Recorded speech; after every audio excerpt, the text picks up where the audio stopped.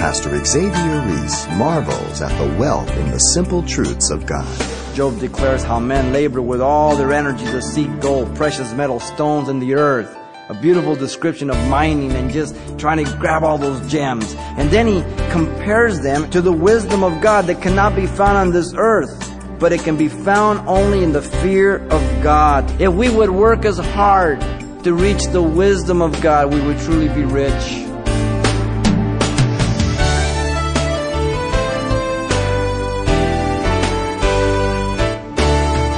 Welcome to Simple Truths, the daily half-hour study of God's Word with Xavier Reese, Senior Pastor of Calvary Chapel of Pasadena, California.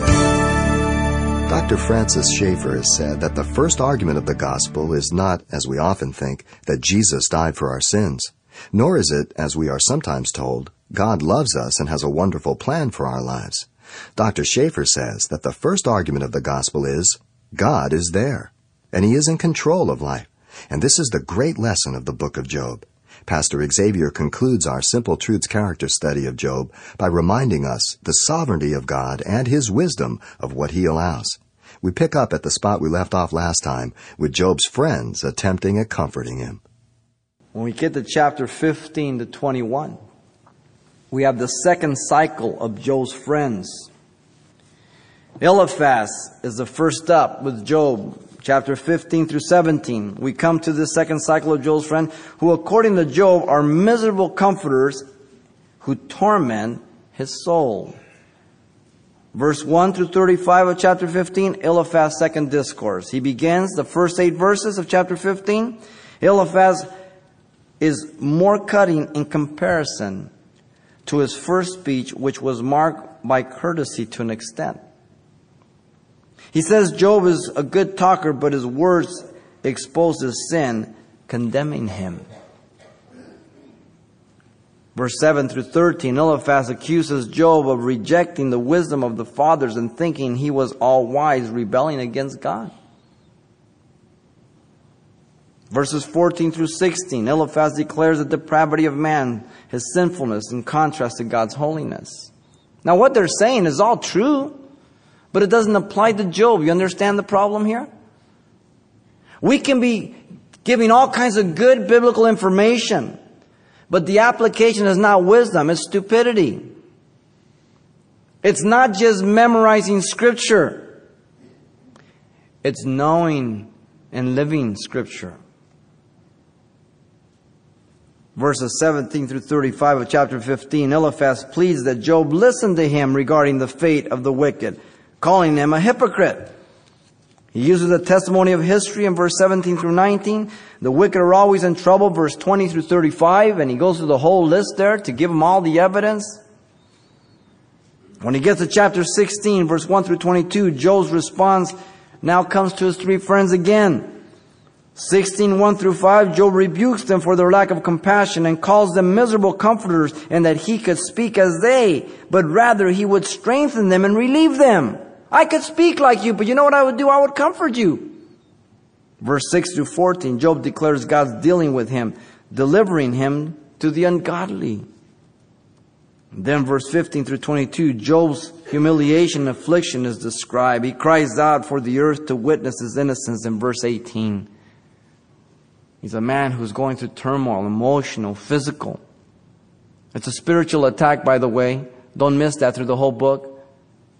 The source is spiritual. When you're down physically or emotionally, the spiritual attack is magnified. As you need to anchor yourself with the Word of God so that your emotions don't dictate your theology. Now, Job's despair is given to us in chapter 17, verse 1 through 16. First 5 verses, Job cries out of brokenness and exhaustion of all the nonsense he has heard. To add to all his suffering is just this constant bombardment of nonsense. Job asks God to vouch for him in verse 3. Then in verse 6 through 9 of chapter 17, Job expresses his confidence that God is behind his suffering, yet he will grow stronger. So he knows, and now he gets a little ray of hope, but I'm going to grow stronger. 10 through 16, Job expresses his hopelessness also, for emotions run high and then run low. Chapter 18, verse 1 through 4, Bildad is offended and rebukes Job. In verse 5 through 20, the life of the wicked is expounded again. And then look at verse 21 of chapter 18. What does he do? He applies it to Job. Surely such are the dwellings of the wicked, and this is the place of him who does not know God. He gets in Job's face. Chapter 19, verse 1 through 29, Job responds to the three. First 6 verses, Job rebukes them for their lack of shame, since disgracing him 10 times, for God was behind his suffering. Verse 7 through 20, Job declares the extent of his suffering as he has become offensive to all, including his family. His children despise him, and he is nearly a skeleton clinging to life. Read the poetical description there. It's incredible. Verse 21 through 22, Job cries for pity and compassion from his 3 friends. Verse 23 and 4, Job cries that his word might be written in a book forever. Oh, if he only knew. Every word was being recorded for all generations to read and learn from, having the advantage of chapter 1 and 2. Verses 25 through 7, Job's confidence in the resurrection and judgment is declared. Verse 25, he knew his Redeemer lives, the blood avenger. Leviticus, Deuteronomy speaks about it. He knew he would stand at last on the earth, though through the incarnation. Verse 25 still. Verse 26 and 7, Job knew he would be raised in the resurrection in a glorified body. Verse 26 and 7, after my skin is destroyed, that I know that in my flesh I shall see God, whom I shall see for myself, and with my eyes shall behold, and not another, how my heart yearns within me. The hope of the resurrection. And so Job warns his friends of their own judgment, verse 28 through 29. He says, I have hope to be raised. What do you guys have hope in? Now chapter 20 through 21 so far addresses Job. Verse 1 through 11 so far is insulted at Job's reproof and declares that he cannot be silent, declaring that the wicked live short and the hypocrite's life is but a moment.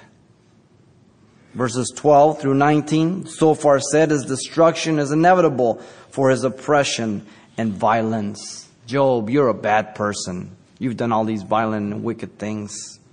Verse 20 through 29 so far says God's judgment will fall upon him suddenly, having no peace due to his self-sufficiency. Job responds to so far in chapter 21. Verse 1 through 8, Job pleads their silence and audience before they continue mocking. Be quiet, let me speak, and after that, mock on. Job points out the prosperity of the wicked and the rejection of God, not knowing they have no control over their prosperity. Verse 17 through 21, Job points out God's dealing with the wicked in severeness. Sometimes God does, and then other times He doesn't. He's sovereign. So he's rebutting their argument from their perspective. Verses 22 through 28, Job tells them that the wicked perish like the righteous on every level of life and situation. You can find them on both sides. Job declares in verses 27 to 34 that their theology about the wicked is faulty and comfortless, even though they are prepared for the day of doom and wrath. Their theology is bad. See, sometimes people think because God hasn't done anything, they're pleasing God. They're doing despite to the grace of God and to the patience of God, and they're damming up to themselves wrath against wrath, the book of Romans says, chapter 2, I believe, verse 4. Now we come to the third cycle. Eliphaz's third discourse is more vicious, accusing Job of specific sins. Chapter 22, the first 11 verses, Eliphaz reproves Job for charging God by declaring his innocence and accusing him of abusing, oppressing the poor, women, and children. I mean, he just goes right on down the line. Verses 12 through 20, Eliphaz declares Job's attitude towards God is like the wicked, thinking he will escape judgment.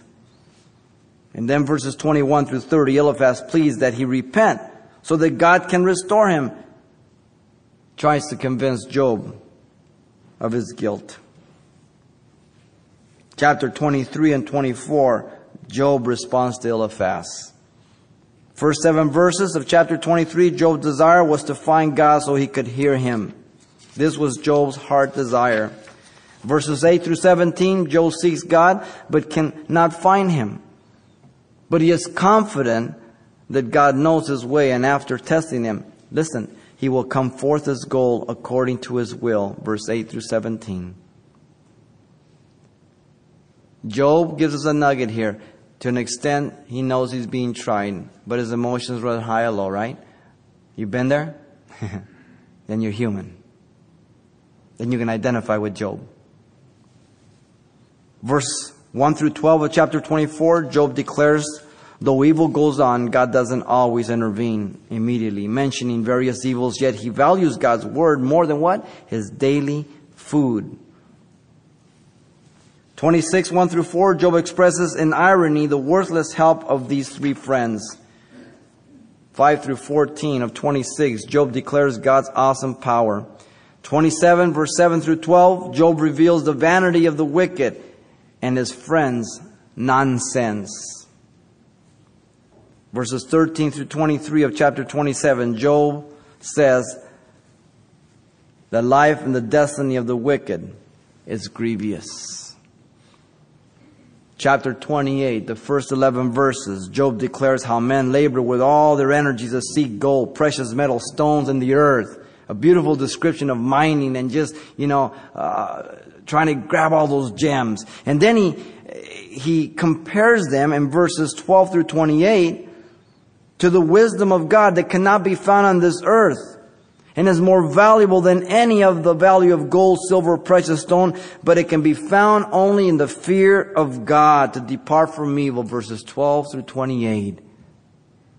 What he's saying is, if we would work as hard to reach the wisdom of God, we would truly be rich. He's saying, you 3, you guys are paupers when it comes to spiritual truth and value. When he comes to chapter 31, Job enumerates sins that he is innocent of, that he's been accused. Listen to him. 1 through 4, lust. He says, I've not laid my eyes on any other woman, and if I have, let someone else grind on my wife. Whoa. Pretty heavy statement. Deceitfulness. 5 through 8. Adultery, 9 through 12. Oppression, 13 through 15. Mercilessness, 16 through 23. Covetousness, 24 through 25. Idolatry, 26 through 28. Vengeance, 29 through 30. Hospitality, 31 through 32. Hypocrisy, 33 through 34. His cry to God is given in verses 35 through 37. Exploitation, verse 38 through 40. Job's words have ended. He says, I'm innocent of all this. We come to the monologue. Chapter 32 through 37. First, Elihu replies to Job that God is his enemy, not answering his cry. This is Elihu's first and only discourse. He is a wordy young man full of himself, enraged over Job's justifying himself and that his 3 friends have found no answer for Job. So he's mad at everybody. His name means, my God is he. Verses 4 through 5 of 32, Elihu kept silent due to the age of the first 3, he says. But now, he could but only speak. He can't keep silent any longer. So when you come to 32:6, he's going to speak all the way to 33:33. In verse 6 through 9 of 32, Elihu apologizes for his youth, declaring that he will talk to enhance their wisdom that they did not reveal. So he slaps everybody on the face, straight across.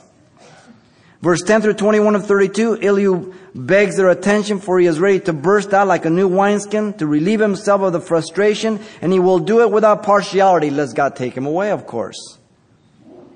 33, 1 through 7, Elihu appoints himself as God's spokesman. That's great. I love that. I am God's spokesman. In chapter 34, verse 1 through 37, Elihu's second discourse defends God's righteous judgment. I'm just going to run through them here. Elihu commands all 4 to hear him, mocking them as wise men, exalting himself as the teacher, accusing Job of being wicked as others. 10 through 30, Elihu vindicates God of ever having anything to do with evil or injustice.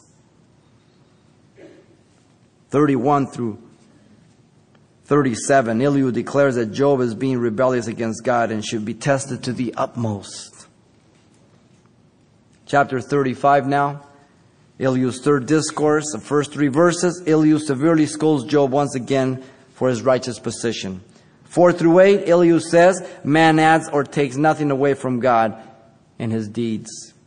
9 through 16, Elihu says God does not listen to sinners, and Job opens his mouth in vain, multiplying words without knowledge. Then when you come to chapter 36, Elihu tells the disciplinary values of suffering, the greatness of God, and his inability to be unjust. And so he runs down verse 1 through 4 of 36. Elihu is so puffed up in his pride, it declares he has more words from God, for one who is perfect in knowledge was with them. 5 through 12, Elihu tells them that God is just and disciplines his children to turn them so they don't perish. 13 through 23, Elihu warns Job of hypocrisy, for God will judge him. When he comes down to verse 14 of chapter 37 to 24, Elihu tells Job to listen to him and to consider the wonders of God, to answer his questions, to teach them all what they should say. God is perfect for his reason. Man fears God and should fear him. The young windbag's done speaking. We come to the dialogue, chapter 38 to 42. All of Job's 3 friends have spoken their wisdom. Elihu has spoken in God's stead, and now God speaks to Job out of the storm. Job's counsel, his plans, his schemes, his purpose were darkening truth, implying that he was not altogether right. In verse 2 of 38, Job's words were without knowledge, meaning their information was not accurate. When he comes to verse 4 of 38, down to 38, God and creation is put together in control of the universe. It is God who's there. He asks him a lot of different questions, and these questions still cannot be answered today. Where was he when God laid the foundation of the earth? And the sons of God shouted for joy. Job can't say nothing. 8 through 11, the limits of the boundaries of the sea. Who put them there? 12 through 15, the daybreak. Who commands it every day to come up? 16 through 18, the springs and the seas and the depth. They're vast. Who knows them? It's talking about the Coriolis effect, the forces of underwater currents. The ships travel by those in the Pacific Ocean. They're named after Coriolis, who founded them, and that's how ships get across. And the easiest route. Light and darkness, verses 19 through 21. Where do they come from? They're reserved for war. Are you aware of that? The treasures of the snow, verse 22 through 23. Nitrogen deposits are released to fertilize the soil. The drainage, verse 25 through 30, for the rain, dew, frost, snow. Who put it all together? Who did the irrigation in this land? Verses 31 through 33, the planets. Could Job direct them, guide them? The Pleiades, a cluster of 7 stars, rise in the spring, verse 31. Orion, a constellation that comes up in the equator in January, the winter month. Moseroth, another constellation, a zodiac. The Great Bear, Arcturus, a runaway star which travels 15,000 miles per second. How'd you like to guide that baby? He says, can you handle that, Job? The authority over nature, could he command it? From verse 34 to 38. He asked him if he could sustain the animals from verse 39 all the way to chapter 39, verse 30. I'm not going to run through them. He tells about the prey, the goats, the monkey, the ox, the ostrich. Who puts them all that? Who feeds them? Who takes care of it? When it comes to chapter 40, verse 1 through 5, God asked Job if he wanted to correct God in anything at this point. Job answers, verse 3 through 5, I am vile sinner. That's good. Second, man has no defense by words, but lays his hand in his mouth, puts his hand in his mouth. He acknowledges his error, and he speaks no more, and he repents and declares this so. See, that's good. Job is teachable. Verse 6 of chapter 40, all the way down to chapter 42, verse 6, Jehovah's second discourse. Verse 6 through 14 of 40, God reproves Job for justifying himself before God and asks him if he is like God. If he is, then God would confess that God's right hand could save him, but he can't. Will you nullify my judgment? Verse 8 says. Are you God? Verse 9 says. He challenges to prove that he is God. Verses 10 through 14. Then 15 all the way down to chapter 41, verse 31, God chooses two examples to show man's omnipotence. Behemoth, believed to be the hippopotamus. Maybe, maybe not. Leviathan, believed to be the crocodile. Chapter 41, 1 through 34. Chapter 42, verse 1 through 6, Job answers God. Job acknowledges God as all-powerful, sovereign, and omniscient in verse 2 of 42. Job acknowledges and confesses his error as God declares in verse 3. Acknowledgement, confession. Job, having seen God, sees his own vileness, despising himself, and repents in verse 5 through 6 of 42. That's the end. That's where God wants to bring us. To agree with him, acknowledge, repent, and come to his feet. Let's finish with the epilogue. From verse 2 of 42 to 17. God's third discourse. 7 through 9, God rebukes Job's friends.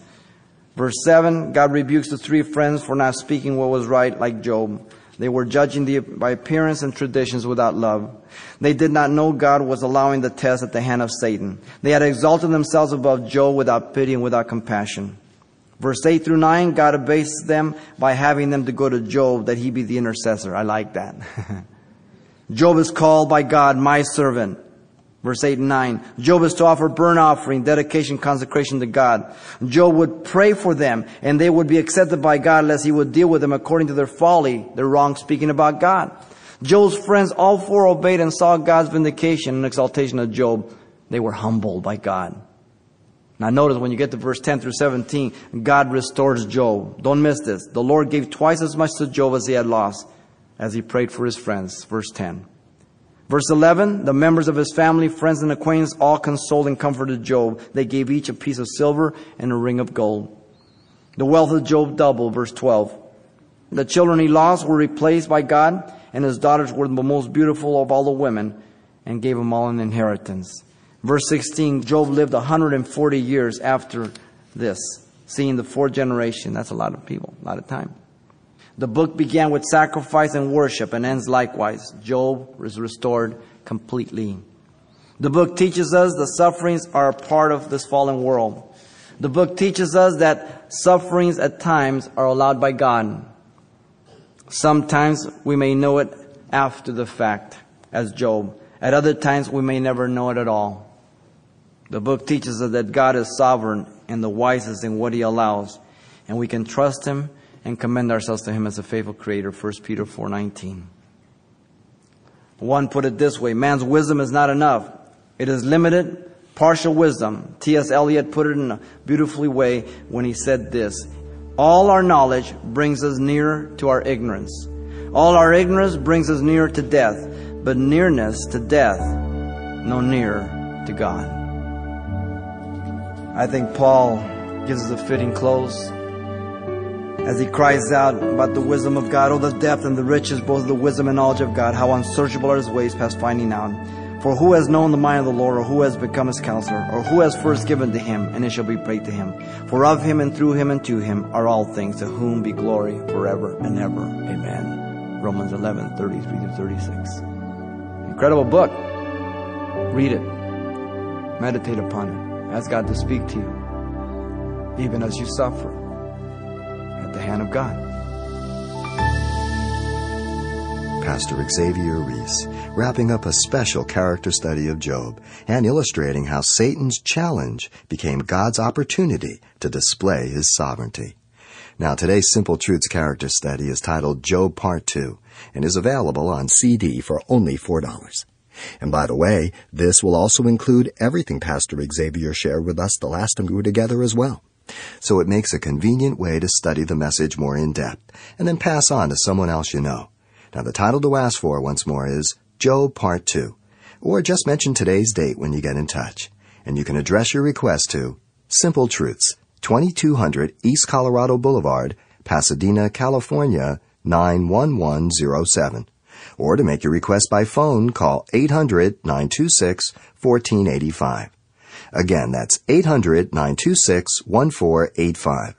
Or the address once again is Simple Truths, 2200 East Colorado Boulevard, Pasadena, California, 91107. And please help us by including the call letters of this station somewhere in your correspondence. This is helpful when we check on the impact of this outreach in your area.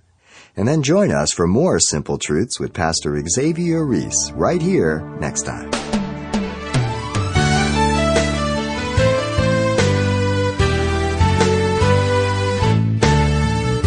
Simple Truths with Pastor Xavier Reese, a daily half-hour broadcast, is a radio ministry of Calvary Chapel of Pasadena, California. www.calvarychapelpasadena.com.